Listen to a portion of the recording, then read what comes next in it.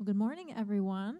Welcome to La Jolla Community Church. We are really glad to see you here this morning. We're about to get started with some worship, so if you'd like to and you're able, you're welcome to stand.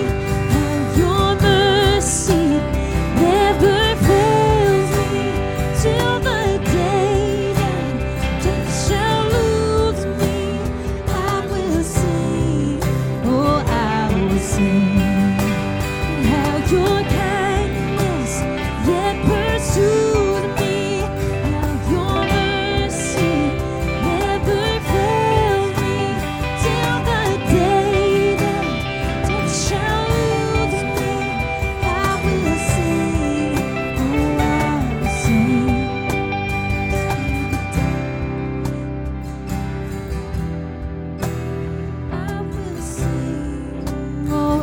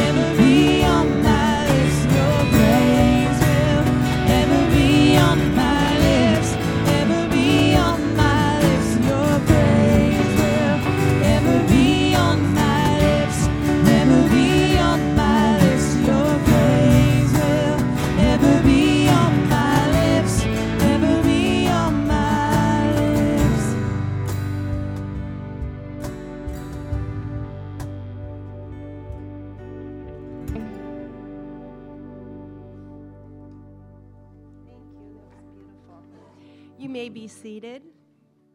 And will you all pray with me, please? Dear Lord and Father, thank you that you promise us that where 2 or 3 are gathered, you are there in the midst. Lord, we welcome you amongst us today and celebrate the gift of life that you have lavished upon each of us. We ask that you would open our ears so that we may hear your voice. Open our minds that we may receive your eternal wisdom. Open our spirit so that we may know your leading and guidance. And open our hearts so that we may receive your wonderful love. We ask all of this in the glorious name of Jesus. Amen. Well, good morning, La Jolla Community Church. How's everybody doing this morning? Hope everybody is bright-eyed and bushy-tailed after a wonderful, amazing weekend of football. I had a wonderful time last week. I don't know if you all did. I absolutely love this worship song. Just the idea that it doesn't matter what mountain you're on or what valley you're in, God's praise should always be on your lips. It is a powerful, powerful song that can just guide us no matter what kind of phase of life that we're in. So thank you guys so much for leading us in that. Well, I would love to bring everybody's attention. On your way in, you should have received one of our wonderful, lovely little bulletins. By the way, my name is Ryan Sylvia. I am Director of Youth Ministries here at La Jolla Community Church, and I want to welcome you all to our wonderful service this morning. On this wonderful little bulletin, you'll notice this top half folds right in half. If you didn't get one, I'd love to grab you one on my way out. But this top half, we hope that you take home. It's got some fun information on some upcoming events like Ash Wednesday on the back. But most importantly, we would hope that you would use this card to invite somebody to church. Let them know that we have a wonderful community that is looking to grow and pour into more people here in UTC. So please take this top half home. I don't want to see any laying on the ground. Tear the top half off. Maybe put it at the bottom of the trash so I don't see it. Or take it home. Invite somebody. Let them know that you love them. This bottom half is for us here while we're here at church. This first part says, get connected with us. This is how we at La Jolla Community Church can get you plugged in, engaged, and involved in some of the amazing ministries that are going on here at La Jolla Community Church. Maybe you want to be part of our youth or young adult ministry where we do lunch every 12:30. Maybe you can serve or be a part of it. Maybe you want to help out in children's ministry, our greeting team. We've got so many wonderful teams that we would love you to be a part of, but we need to know what ministries you would like to join. So please take a moment, fill out this card, let us know how we can connect with you. On the other side is our prayer card. It says, let us pray for you.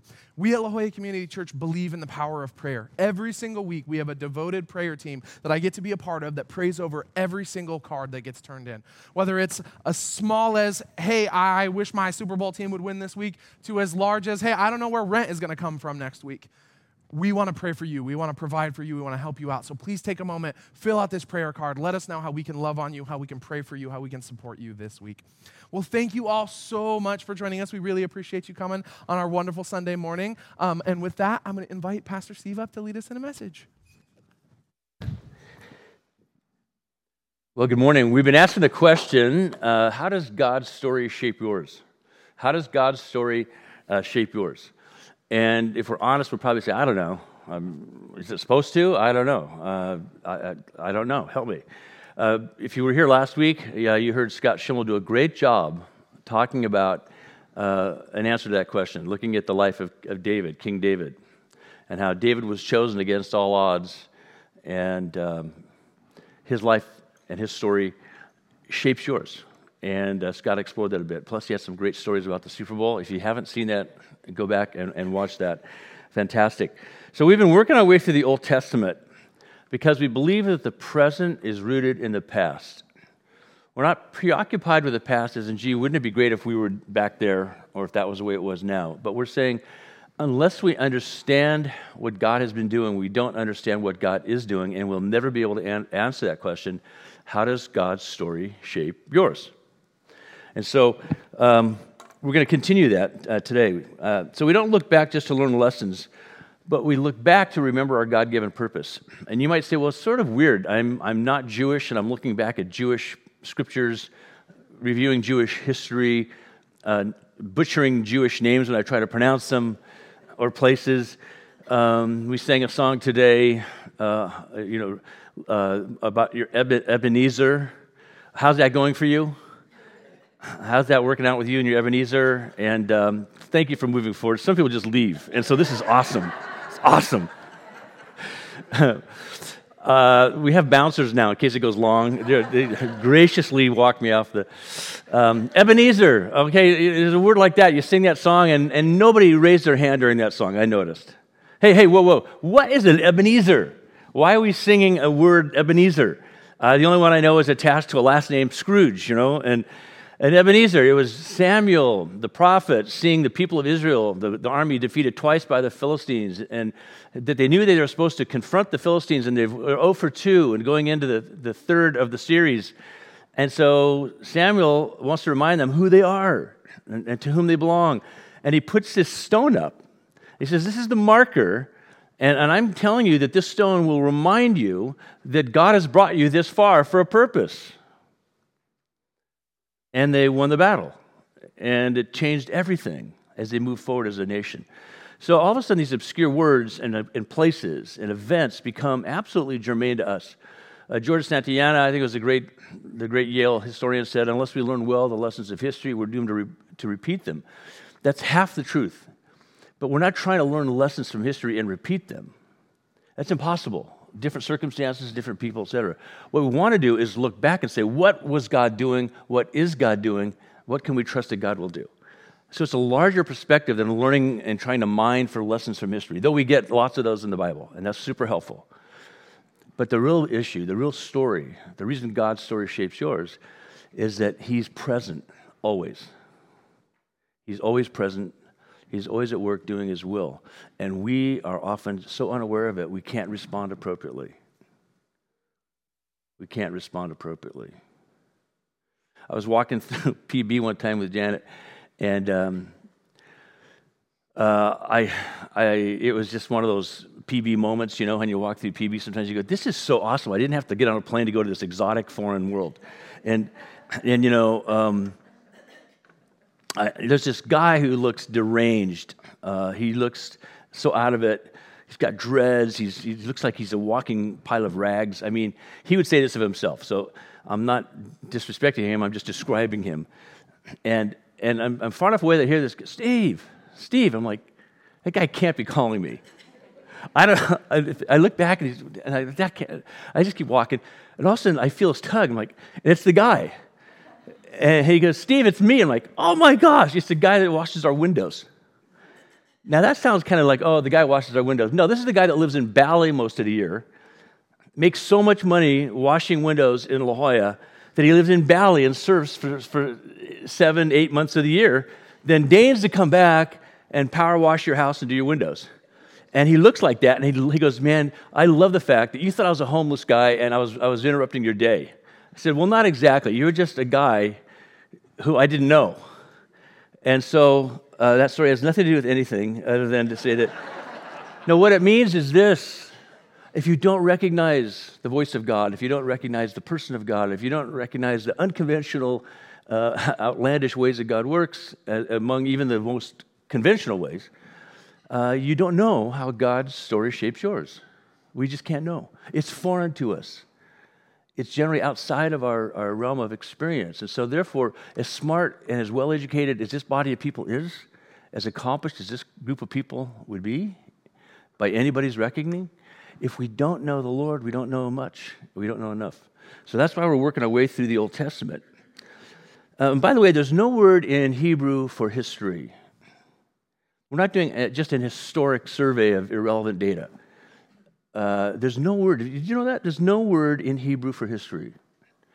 The word that is used in Hebrew to invoke the study of God's word and the remembering of God's will is just that, the word memory. I love that. It's the word memory. Zicharon, remember, memorable.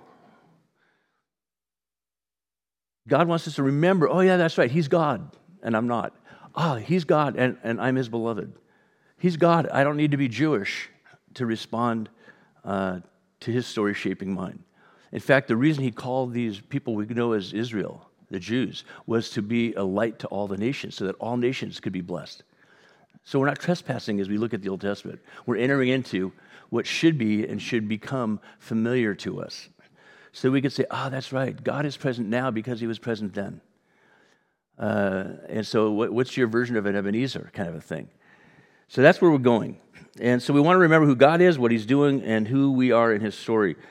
And so basically then, this process of memory and remembering and learning enough that we can now remember something we previously didn't know or care about is that we want to understand life's purpose. We want to understand, what do the days of our lives mean? There was a long-running, I never watched it, but maybe you watched it. There's this long-running soap opera called Days of Our Lives. I won't ask for a show of hands except for everybody here. Did anybody ever watch that show? Okay. I see some hands going like this, but Days of Our Lives, the thing went on forever. It might still be going on. I mean, at the end of time, when the world is a smoking heap, there'll be two things: Days of Our Lives and cockroaches have survived, because this show is enduring. Why? Everybody cares about the days of their lives. And the book I want to take you through, some part of it this morning, is called that. It's called Chronicles. Chronicles. We know it as Chronicles. It's called Divrei Hayamim. Divrei, all the days. Hayamim. Actually, it's the words. Divrei is all the words, and Hayamim means the days. Yom is like, if I say Yom Tov, good morning, good day. Yamim is all the days. And Divrei is the words of our days, which it means, really, in Hebrew, is the meaning of our days. And so what we have here is this compilation of everything that was documented in Israel's history from the perspective of the kings and the priests and the prophets and the people. All these bits and pieces of data, these annals that were maintained, these books that were written along the way, on scrolls, inscribed in hard surfaces, have all been now collected by a guy named Ezra. And he says, let me show you the meaning of our days. Why is he doing this? He's doing this because they've been in captivity 2 times. The northern part of Israel in 722, taken into captivity by the Assyrians. Then the Babylonians, who've taken over from the Syrians, take the rest of Israel, and not everybody, but the key people, thousands of people, but the people who make things happen, they take them and completely decapitate the body of Israel, the northern kingdom, and Judah, the southern kingdom, all together called Israel. This happens in 587. So 2 times, 722, 587. They're in captivity for about 70 years. They come back, and there's some people that are tasked with, because the Persians have now taken over the Babylonians. They say, hey, you know what? There's Egypt and there's us. What is between us and Egypt? I know that land that we demolished, called Israel, Palestine. Hey, you people go back. We'll fund it. We'll give you all the money you need. You have my permission. Build your temple, build the walls, rebuild the city. You're good to go. And of course, it was God's grace working through a Persian leader, Xerxes, Darius. And the people are fully funded to go back. So this guy Ezra, Nehemiah, you know those names, they go back and they start this whole process. Zerubbabel, fancy name of a guy who's related to King David. They all go back over successive decades and they rebuild the city. And Ezra says, you know what we need to do? We need to reestablish who we are. We need to remember who we are. So he collects all these annals, all these records, and he compiles them into this thing called Chronicles. So when you read Chronicles, it starts with the beginning of creation, and it takes you up to the present, recovering from exile. You with me so far?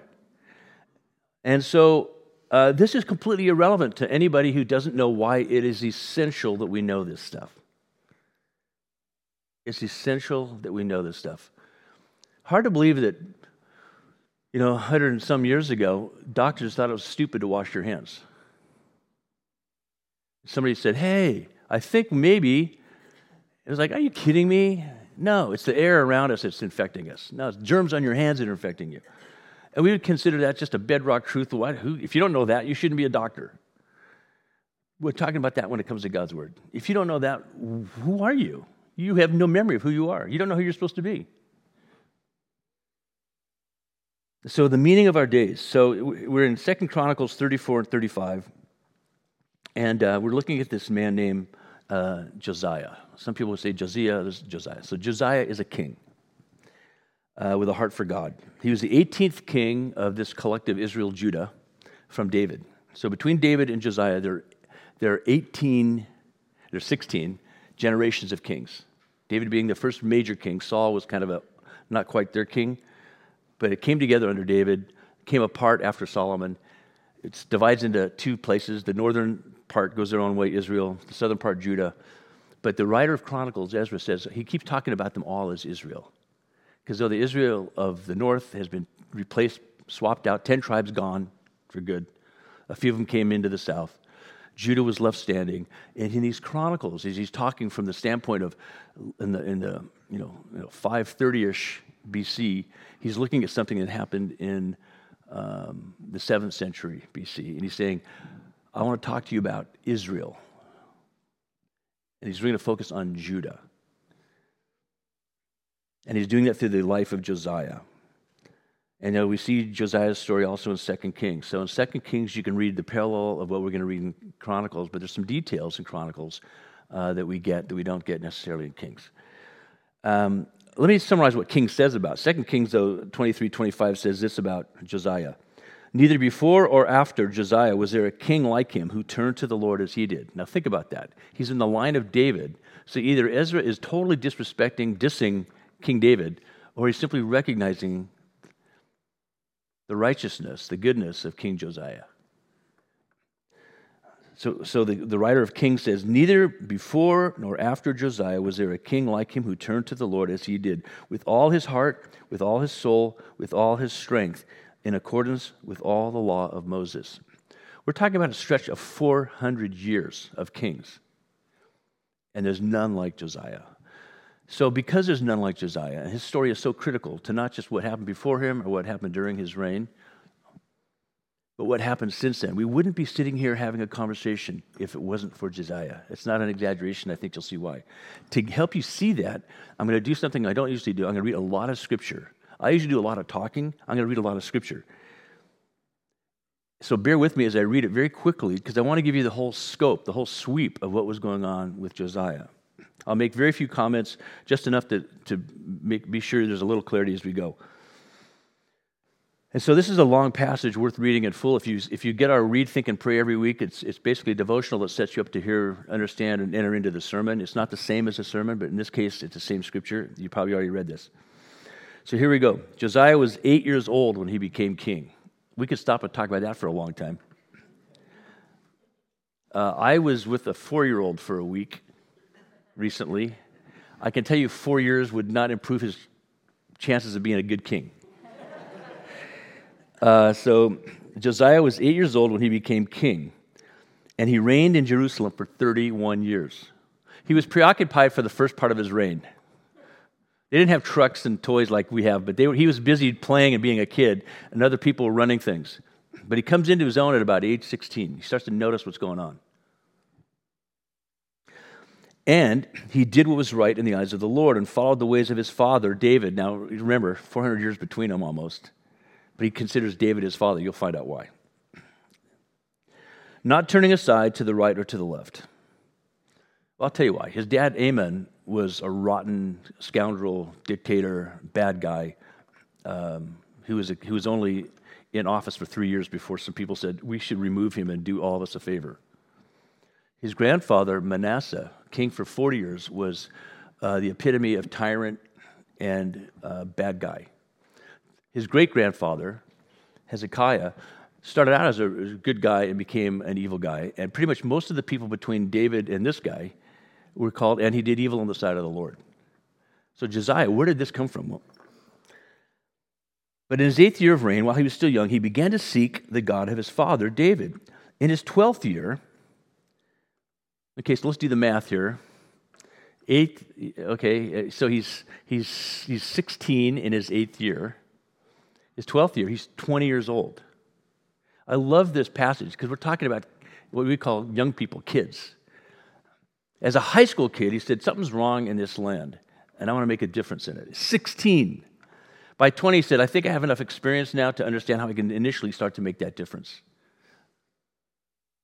You want to help a kid go from being a kid to a man and a woman of God? You give them exposure to who God is, and you give them experiences of testing that out. And somebody was behind the scenes doing this for Josiah. I'm sure it was his mom, Jedida. I'm sure it was his second cousin, Zephaniah, one of the great prophets of God. But some people were influencing him against all odds. against the generational momentum that he'd been raised in. So in his 12th year, he begins to purge Judah and Jerusalem of high places, Asherah poles and idols, all these symbols of idolatry, captivating symbols of idolatry. We think, well, big deal, poles and rocks, and who cares? It was captivating. It was, you can't take your eyes off this. You can't stop focusing on this. It all started because when Solomon, who was for most of his rule the wisest man in the world, started marrying dozens and dozens and dozens of women from foreign places who brought their foreign gods, and he started loading up the temple with these foreign gods. And pretty soon people said, oh my gosh, that's awesome. I can't tell you how many times I've talked to Christians who go, my karma. And I go, whoa, your karma? What are you talking about, your karma? Or, I was looking at I'm a Libra, and so I'm like, what does that have to do with anything? This is so insinuated into our culture. We are idolaters in our culture. We are idolaters. We believe in the idolatry of everything is true, and everything that is true doesn't really matter that much anyway. It's pretty much my truth. So we've become more sophisticated in idolatry, but this is permeating all the people and all the places in Israel. Everywhere you go, this is reinforced as so cool and so hip and so happening and so necessary and essential that if you're not sophisticated, you don't understand this stuff. But if you are, this is what you roll with.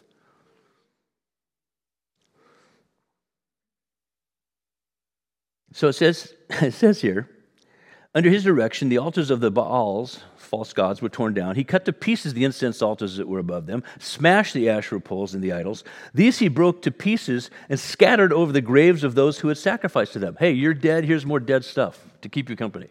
I mean, it's really harsh. Harsh in a profoundly moral and logical way. Let's add the dead to the dead. The people who worshipped it and now they're dead. No hope of life because they're dead, because they worship idols. Let's pile on the dead idols on those graves. Highly symbolic. He burned the bones of the priests on their altars, so he purged Judah and Jerusalem. In the towns of Manasseh, Ephraim, Simeon, as far as Naphtali, and in the ruins around them, all over the country. He tore down the altars and the Asherah poles and crushed the idols to powder and cut to pieces all the incense altars throughout Israel. And then he went back to Jerusalem. And of course, then he noticed, wait, it's all here too. It's everywhere. And he keeps going.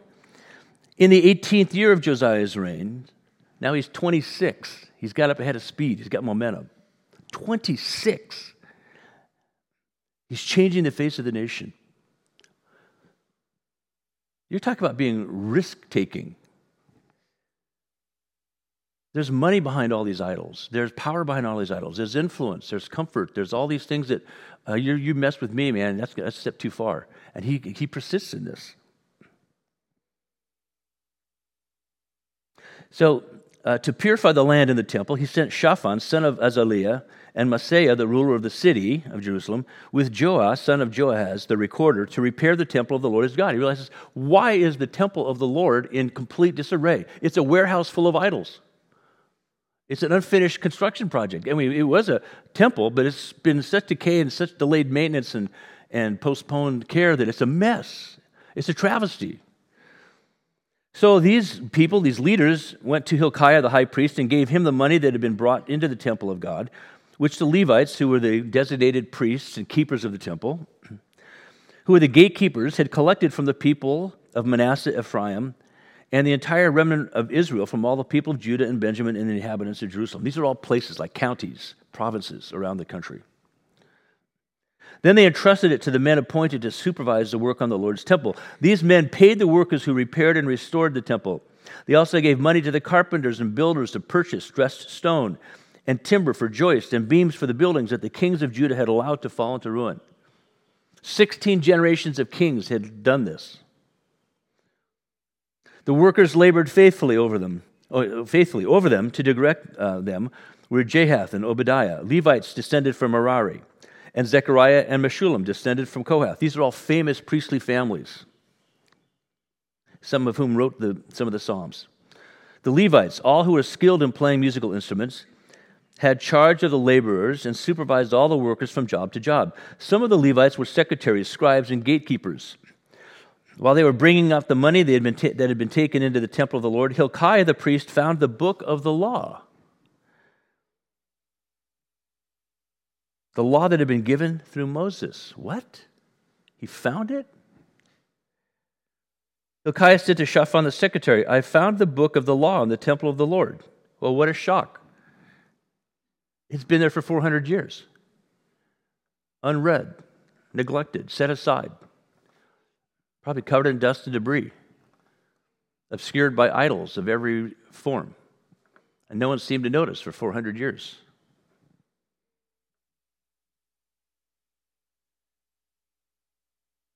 He gave it to Shaphan. Then Shaphan took the book to the king and reported to him, Your officials are doing everything that has been committed to them. They have paid out the money that was in the temple of the Lord and have entrusted it to the supervisors and workers. And then he lowers the bomb, the boom. The big reveal comes next. This 26-year-old does not know what's going to happen. He's thrilled to know that the progress is being made to restore the glory of the temple of the Lord. An ultimate act of respect he can think of. He has no other source. No other frame of reference for what else could be important. Then Shaphan the secretary informed the king, Hilkiah the priest has given me a book. And Shaphan read from it in the presence of the king. When the king heard the words of the Lord of the law, he tore his robes. Kings tells us he wept and wept and wept. He gave these orders to Hilkiah, Ahikam, son of Shaphan, Abdon, son of Micah, Shaphan the secretary, and Asaiah the king's attendant. Go and inquire of the Lord for me, and for the remnant in Israel and Judah. The remnant in Israel is all those people who got to remain when the rest of the 10 tribes were taken off. About what is written in the book that has been found. Great is the Lord's anger that is poured out on us because those who have gone before us have not kept the word of the Lord. They have not acted in accordance with all that is written in this book. He had no idea how bad it was. And his heart has sunk, both in grief for who they're not and in a sense of hope in what they could be. Hilkiah and those the king had sent with him went to speak to the prophet Huldah, who was the wife of Shallum, son of Tokath, the son of Hasrah, keeper of the wardrobe.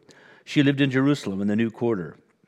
She said to them, This is what the Lord, the God of Israel, says. And she used this funny turn of phrase, tell the man, because she's speaking to the king as a man, as a mortal, as one created Ha-Adam, in the image of God as Adam was, a mere mortal.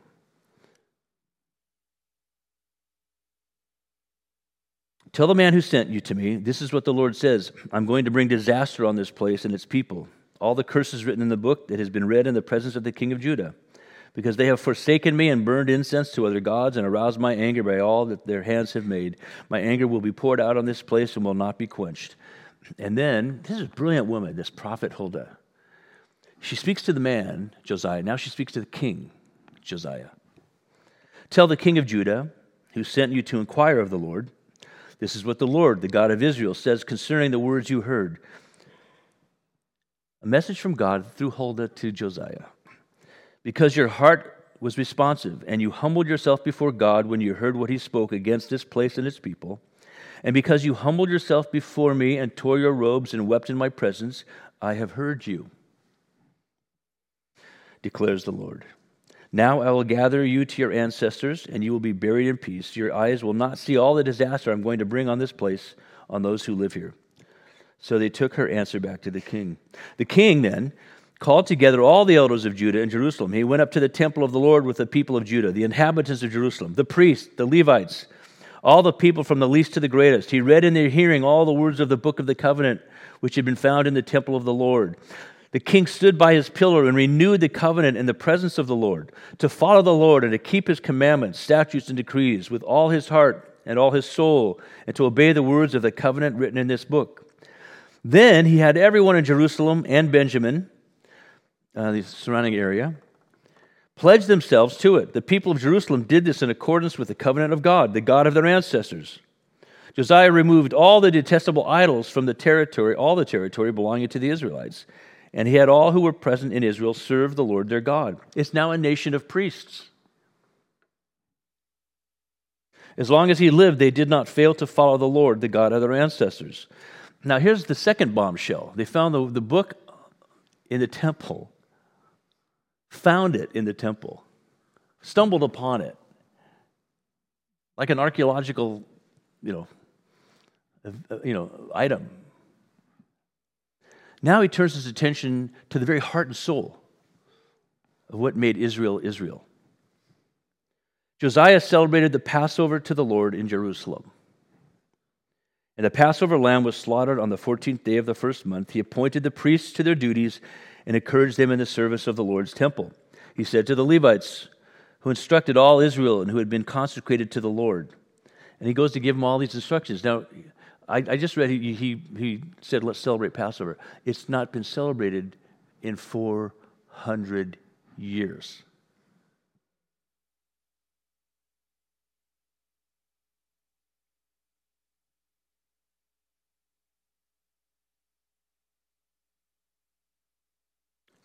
He said to the Levites who instructed all Israel and who had been consecrated to the Lord, put the sacred ark in the temple that Solomon and son of David, king of Israel, built. It is not to be carried about on your shoulders. They had these poles that they'd put through and carry it so they wouldn't touch it. Now serve the Lord your God and his people, Israel. Prepare yourselves by families in your divisions, according to the instructions written by David, the king of Israel, and by his son Solomon. There's so many people, they have to divide them into tribes and then families and subfamilies and assign a Levite to each one of them to distribute what will become the Passover meal. It's an amazing logistical challenge to do this. You can imagine. You're going to see why. Prepare yourselves by families in your divisions according to the instructions. Stand in the holy place with a group of Levites for each subdivision of the families of your fellow Israelites, the lay people. Slaughter the Passover lambs, consecrate yourselves, and prepare the lambs for your fellow Israelites, doing what the Lord commanded through Moses. Josiah provided for all the lay people who were there a total of 30,000 lambs and goats for the Passover offerings, and also 3,000 cattle, all from the king's own possessions. His officials also contributed voluntarily to the people and the priests and Levites. Hilkiah, Zechariah, and Jehiel, the officials in charge of God's temple, gave the priests 2,600 Passover offerings and 300 cattle. Now, these are offerings to offer to God, not to the people. So on behalf of the people, they're offering to God. On behalf of God, they're giving this Passover food to the people. It's amazing, amazing, complex thing they're doing here.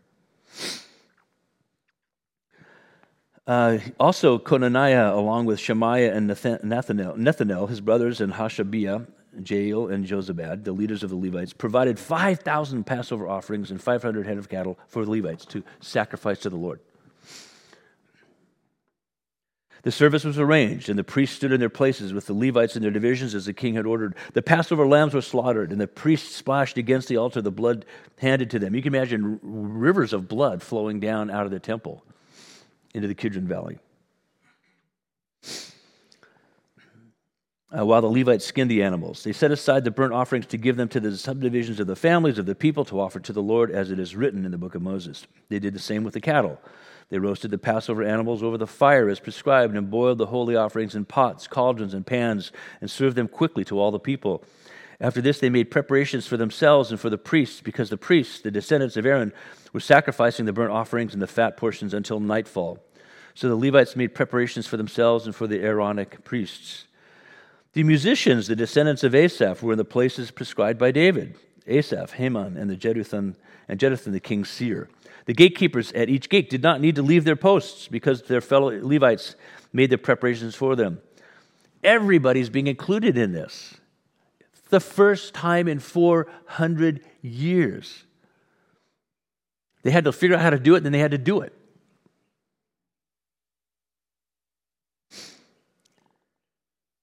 So the gatekeepers at each gate didn't need to leave their posts. And so at that time, the entire service of the Lord was carried out for the celebration of the Passover and the offering of burnt offerings on the altar of the Lord, as King Josiah had ordered. The Israelites who were present celebrated the Passover at that time and observed the festival of unleavened bread for 7 days. So it's the Passover, then it goes into the festival of unleavened bread for the next week. The Passover had not been observed like this in Israel since the days of the prophet Samuel. And none of the kings of Israel had ever celebrated such a Passover as did Josiah with the priests, the Levites, and all Judah and Israel who were there with the people of Jerusalem. This Passover was celebrated in the 18th year of Josiah's reign. A 26-year-old did this. A 26-year-old. After all this, when Josiah had set the temple in order, now this is 13 years later, Josiah is now 39. Necho, king of Egypt, went up to fight at Carchemish on the Euphrates, and Josiah marched out to meet him in battle. So there's a big thing going on with the Persians, or the Babylonians wanted to crush the Assyrians. The Assyrians are partners with the Egyptians. So Necho from Egypt, if you imagine Egypt down here, Saudi Arabia is over here, Jordan, Syria as we know it is over here, Lebanon. They go up the coast, past Lebanon, they go to the border of what we know as Turkey and Syria, and that's where Carchemish is. Meanwhile, the Babylonians are coming from what would be the Persian Gulf, and there's a massive battle going to happen.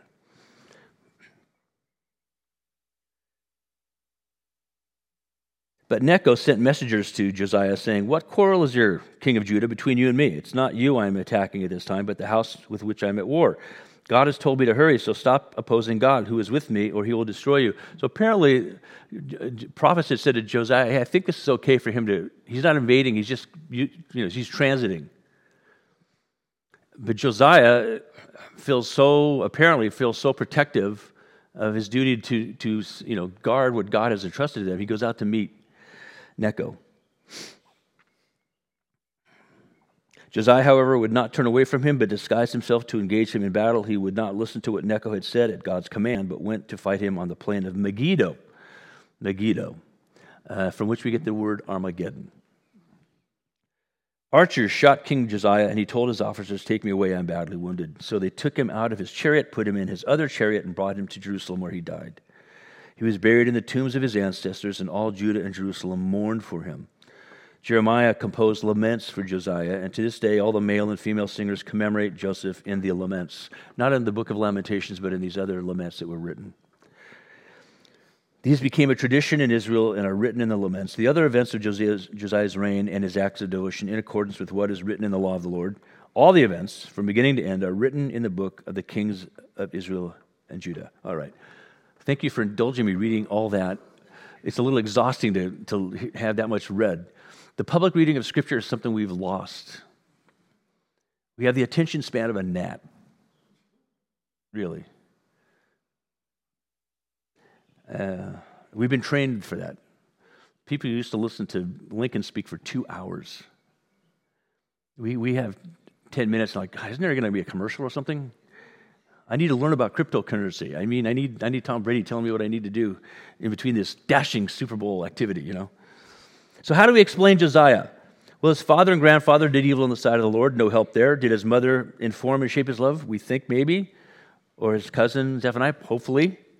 But nonetheless, the big idea, the big reveal is this. Josiah was open and responsive to God, and God raised him up to bear witness. As a 16-year-old, as a 20-year-old, as a 26-year-old, and even as a 39-year-old. Yes, he misread Necho's intentions, and he paid the price for it. But everybody makes mistakes, right? We're not representing Josiah as a perfect person. We're representing him as a passionate, righteous person and wanting to do what's right by God. By the way the story ends is that Necho made a mistake too, because those Babylonians crushed the Assyrians and crushed Necho's army, and Necho limped back down the coast to Egypt. So he said, okay, fine, we'll just stand back and watch you walk through and watch you limp back. But Josiah felt like, gosh, every king for 16 generations of kings has forfeited the land to outsiders. Am I reading this wrong? You might want to put it in modern terms. He didn't want to be Neville Chamberlain. And so he made an error. But who can dispute Josiah's commitment to living his life fully for the Lord? Remember what it was said of him in 2 Kings. Neither before or after Josiah was there a king like him who turned to the Lord as he did, with all his heart, with all his soul, with all his strength, in accordance with all the law of Moses. So what Josiah did was extraordinary given the times in which he lived. And I'm going to just review them quickly, but think about the times in which you live. What could you do that is just normal for you, but really in the light of history, in the light of your family's legacy, would say, that was extraordinary that my mom and dad did that, my aunts and uncles, my grandparents did that. It's extraordinary that they took that kind of stand. I'm not talking about becoming belligerent and annoying in Jesus' name. I'm talking about being a person who says, I see what I see, and what, under the proper authority, as Josiah did, could I do to influence my culture, my family, my colleagues? So let's review. Israel had lost track of its core identity, and they'd fallen into idolatry, immorality, and injustice. We'll talk next week. We'll wrap up this, how does God's story shape your series, as we talk about what was the role of the prophets. And then we'll turn the corner as we move into Lent, talking about, why Jesus? But Israel had lost track of its core identity, and so idolatry, immorality, and injustice were just normal cultural values all of a sudden. Like, hey, that's how life works, man. Second, the temple was cluttered with idols, as was the city and every town and priest and person, it seemed, in Israel. 3, the Torah gathered dust. Passover hadn't been celebrated for 400 years, a travesty. You wonder why God was ready to send them into exile.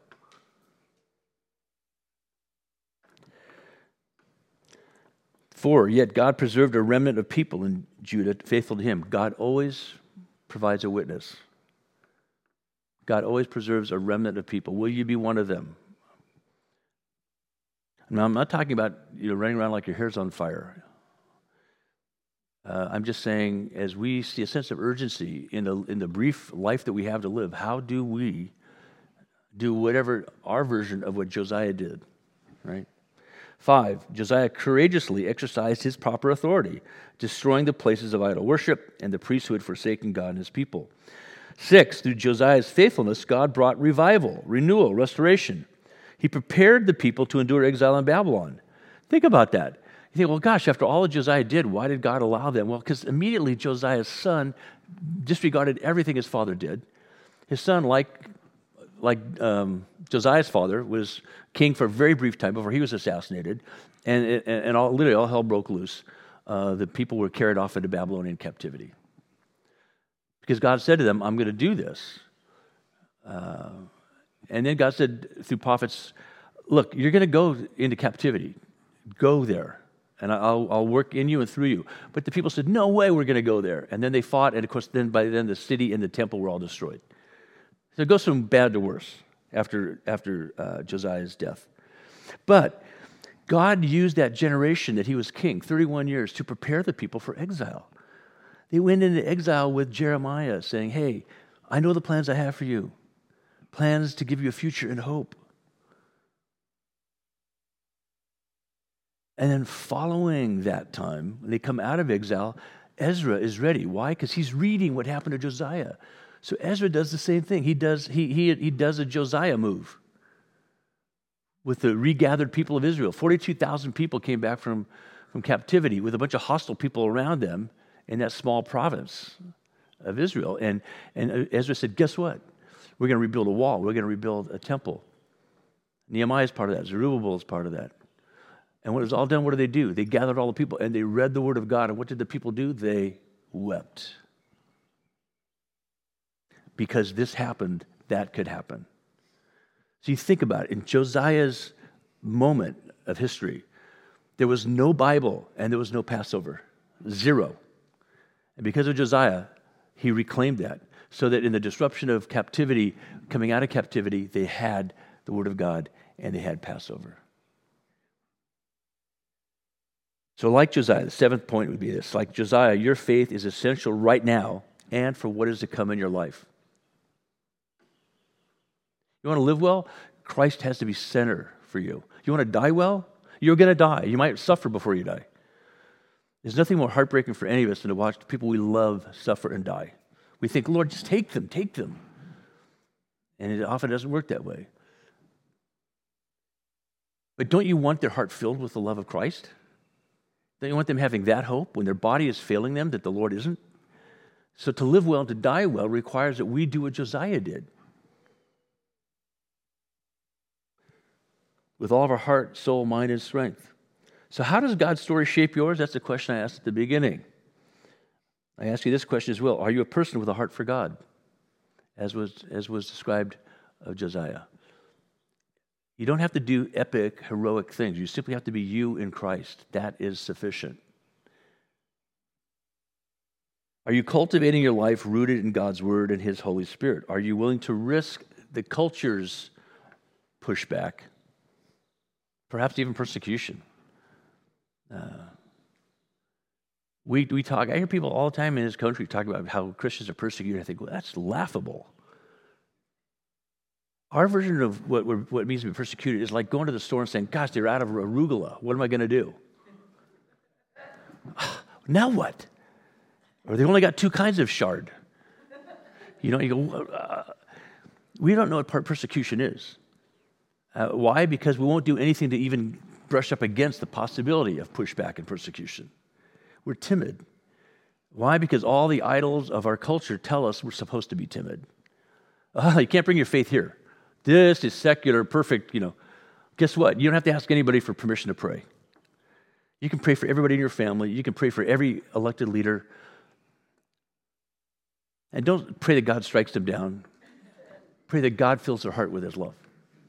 Pray that God changes their mind. Pray that God uses every circumstance possible to bring them to a place of saying, "Dear God, how did I miss you?" And people won't know why or how, but you'll be shaking your head going, "I wonder if my prayer somehow moved that." Are you cultivating your life that way? Josiah wasn't perfect, neither are you, but he intentionally wanted to honor God and bless people. Do you? Do we? What will the divrei hayamim look like for you? What will the days of your lives mean for you and for the people who follow you, who look back and say, "I wish I could tell you more about so-and-so, but there's really nothing to say about them. They didn't really do anything." Or, they were so successful, they made a lot of money, and they had all these prestigious this, that, the other, and somebody will say, "That's it? Didn't they do anything?" No, they were too busy to love anybody and to care for anybody, but they really did achieve a lot. If you really think that's important, read the book of Ecclesiastes. That will disabuse you of any notion that your accomplishments matter. They matter only to the degree that your heart is right with God and He uses you to glorify Him and bless people. Then it's awesome what you do. Apart from that, what you do is an empty vapor of vanity. I pray God's word spoken to Josiah through Huldah the prophet applies to us. Because your heart was responsive and you humbled yourself before God when you heard what He spoke, and because you humbled yourself before me and tore your robes and wept in my presence, I have heard you, declares the Lord. God will hear you. God yearns to hear you. Are you going to pour out your heart to Him? Because as you do, you'll hear Him. What will it look like in your life? What specific action will you take? And so, Lord Jesus, my prayer for me, for my brothers and sisters here, is that we would have the wisdom and discernment of a 16-year-old and a 26-year-old, a 20-year-old, a young man surrounded by people who are antagonistic to you. But there was a remnant. There were some faithful people speaking to his heart, shaping his thoughts, releasing in him your power. And Lord, we thank you for his responsiveness to you, his humility before you, his willingness to feel deeply and to be moved in ways that were purposeful and productive, to live out his faith. I pray that for each one of us, Lord Jesus, whether we're young in life or old in life, whether we're stymied by big, overwhelming problems or whether things are going really well for us, I pray that right where we are, Lord, we would have our own Josiah moment and that you would be honored and glorified.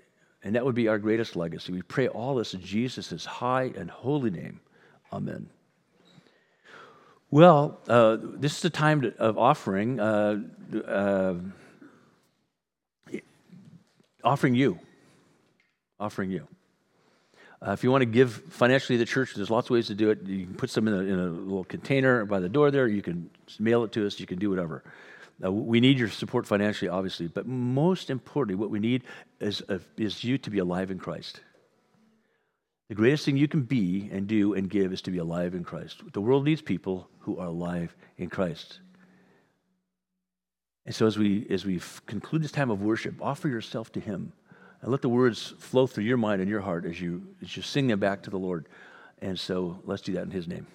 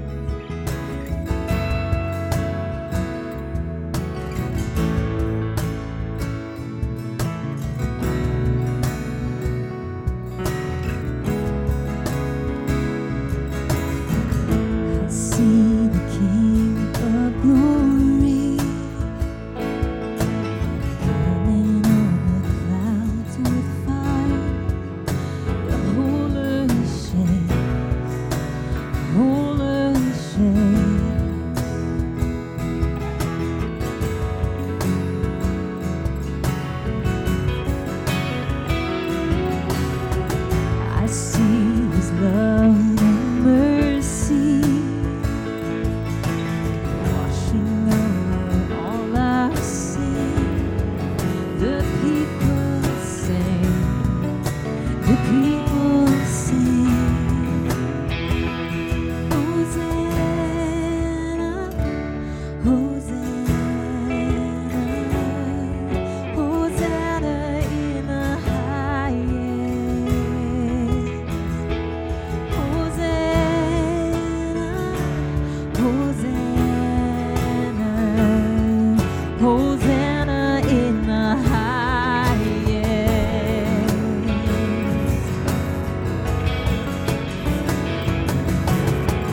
I see a generation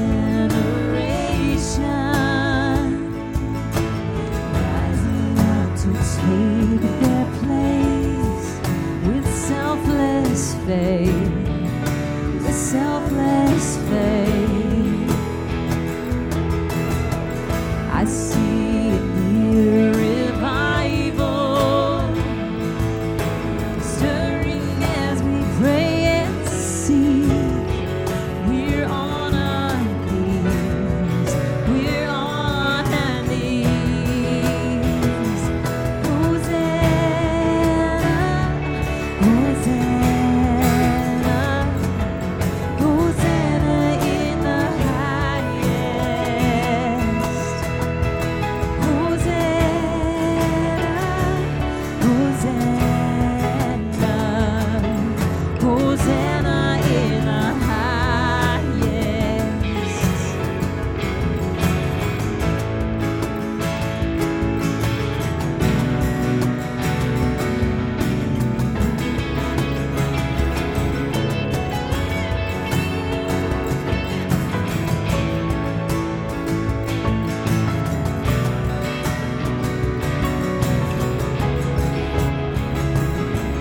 Oh, heal my heart and make it clean. Oh, open up my eyes to the things unseen. Show me how to love like you love me.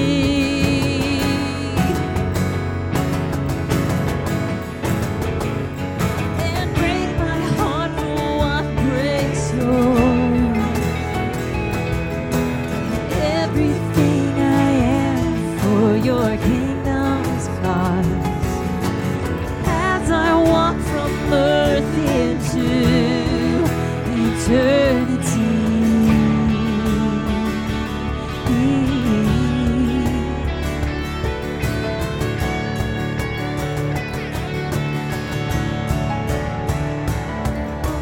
Hosanna, Hosanna, Hosanna in the highest. Hosanna, Hosanna, Hosanna in the highest. Hosanna, Hosanna, Hosanna in the highest. Hosanna, Hosanna, Hosanna in the highest. Hosanna in the highest. Hosanna in the highest. Hosanna in the highest.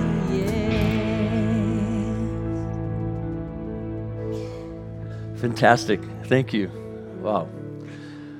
Perfect ending, really, because it's a perfect beginning. And that's a call. It's a call to repent, a call to return, a call to remember who you are in Him, to open your heart and your mind to Him.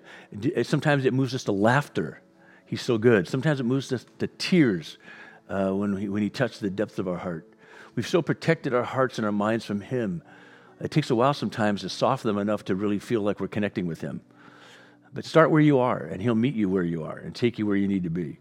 If we can pray for you before you leave today, go right out that door and around the corner to that lovely prayer garden, and there'll be people who will have a prayer with you about whatever you need prayer for, or you don't know how to express it, just say, please pray for me. And they will. And they won't make you feel weird or embarrassed. They'll just comfort you in prayer and powerfully lift you up in prayer. Then go over here, have something to eat and drink, enjoy the patio, and then at 11, come back here because we do a really fun thing called conversations, where it's actually a conversation. We facilitate conversations in groups. They're not intrusive. They won't put you on the spot. We watch a couple of really, really highly creative, well-done 5-minute videos produced by the Bible Project up in Portland, and then we respond to those in conversations. It's just fantastic. You'll learn a lot. You'll walk out here way smarter than you walked in. I can guarantee that. So may the Lord bless you and keep you. May the Lord make his face to shine on you and be gracious to you. May the Lord who brought you here today for a purpose, to remind you who he is and to fill your heart with his love, give you everything you need to walk with him now and forever. In the name of the Father, and of the Son, and of the Holy Spirit, amen.